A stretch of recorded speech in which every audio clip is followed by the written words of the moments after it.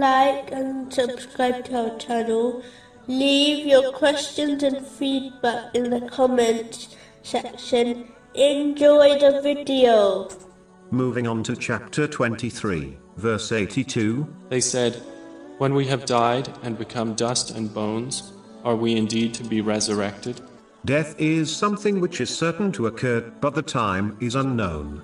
So it therefore makes sense that a Muslim who believes in the hereafter prioritizes preparing for it over preparing for things which might not occur, such as marriage, children, or their retirement. It is strange how many Muslims have adopted the opposite mentality, even though they testify that the world is temporary and uncertain, whereas the hereafter is permanent, and they are certain to reach it.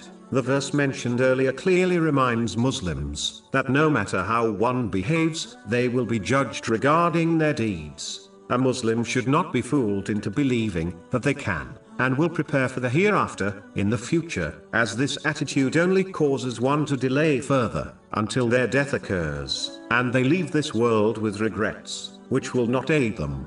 So the important thing is not that people will die, as this is unavoidable, but the key is acting in such a way that one is fully prepared for it. The only way to prepare for it correctly is by acting on the teachings of Islam, namely, fulfilling the commands of Allah, the Exalted, refraining from His prohibitions, and being patient with destiny. This is only possible when one prioritizes preparing for the hereafter over preparing for things which might not occur.